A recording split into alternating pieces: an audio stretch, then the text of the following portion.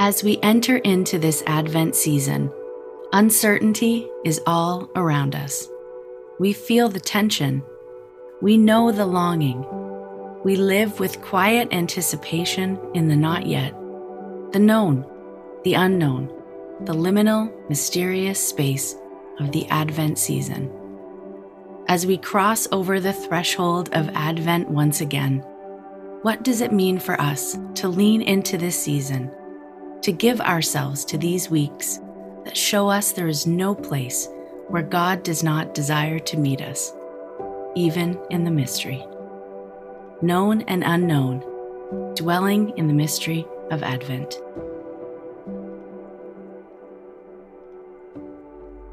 Hear us, Shepherd of Israel. Recently, one of my children began his first year in a post-secondary school. We decided to have him live on campus because it was more than an hour's drive from where we live.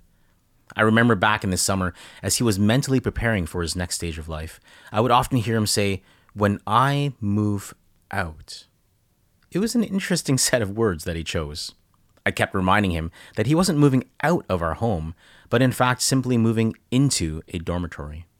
Over and over, I would try to moderate his language because really, I had made the same journey decades ago to the exact same institution, literally moving into the very same residence.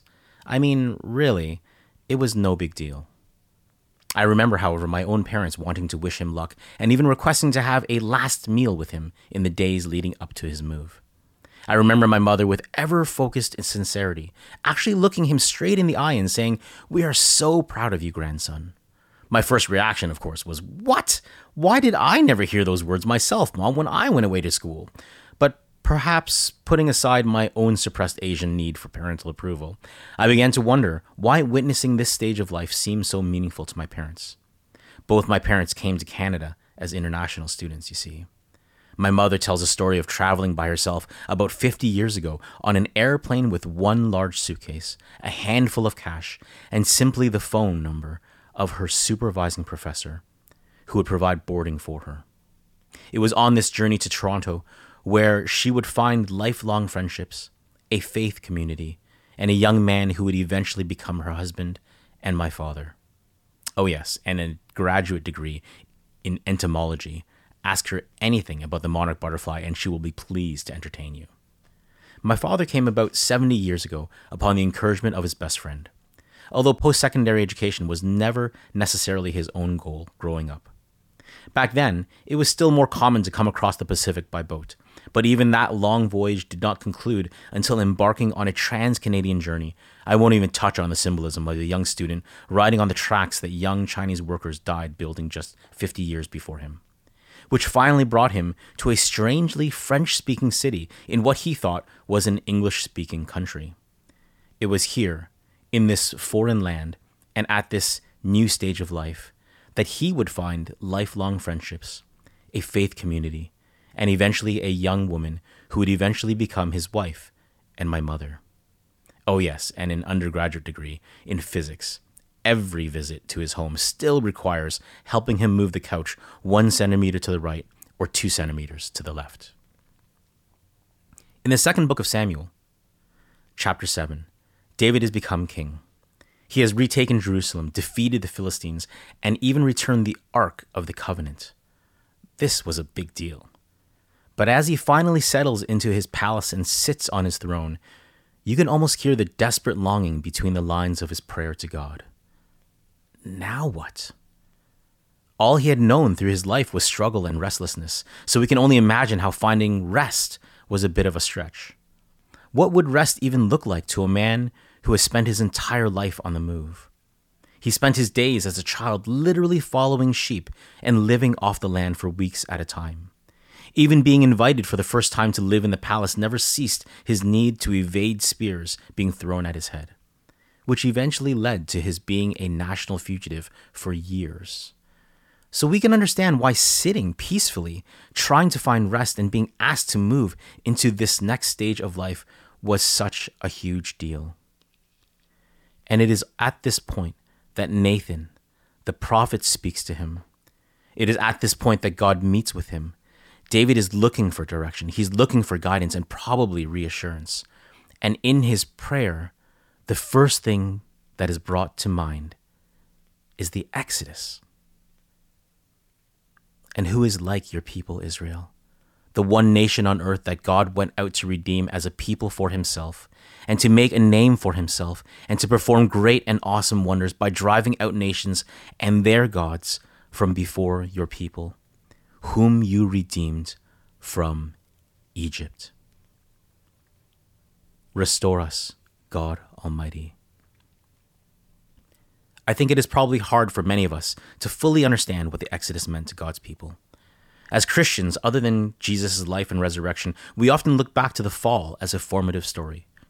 Gladly, I think more and more we are seeing people look to the creation account as an even more seminal narrative. But if we really examine the facts, we quickly realize that the Exodus was truly, in fact, a big deal. Over 200 years in the foreign land of Egypt. That alone should be the story. But if we trace the thread back to Joseph, we are reminded of the notions of rescue and prosperity that commenced that journey of Jacob's family. A journey that eventually led to oppression and slavery. Oppression and slavery in a foreign land under foreign rulers. The Exodus story, of course, changes all of that, and in dramatic fashion. Never mind the miracles, literal freedom from slavery changed everything. Their geographic location, their day-to-day activities, their relationship with their bosses at work, their relationship with work itself. All notions of what the future may hold were now in question. Sure, perhaps there was rest from their slave masters, but now what? Restore us, Lord God Almighty. It is perhaps here that King David reflects on the faithfulness of God. God promised hope and redemption in the past, and he delivered. God's people continued to see his face shine on them. Perhaps in remembering significant acts of God's truth and word, David is able to think about the next chapter of his life, no matter how strange and different it might have been from anything he had experienced before. After 2 years of never leaving the house, moving out of the only home he had ever known was probably a pretty big deal to my son.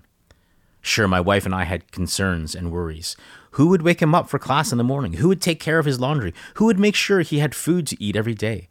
Okay, yes, we have coddled our children for all of their lives. But will he be able to make lifelong friends? Will he find a faith community? Will he find love and belonging? It was perhaps in these moments that my parents' subtle questions and actions reminded me of God's undying faithfulness. God was faithful to them half a century ago. God was faithful to me and my own journey, and he will continue to be faithful for generations to come. None of us have lived through a global pandemic. Surely not the present-day leaders, nor your pastor, or whatever spiritual guide you turn to. After 2 years of lockdown, if we are honest with ourselves, the future is not certain. What will church really look like? What will our jobs actually look like? Will we have the same relationships day to day? Will we have the same relationship with our loved ones? What would that even look like? And yet, as uncertain as looking forward may be, we all have our Exodus stories, don't we?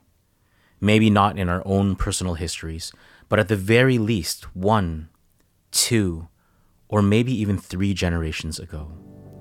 As we look back to our God, should we not be confident that he will restore our future?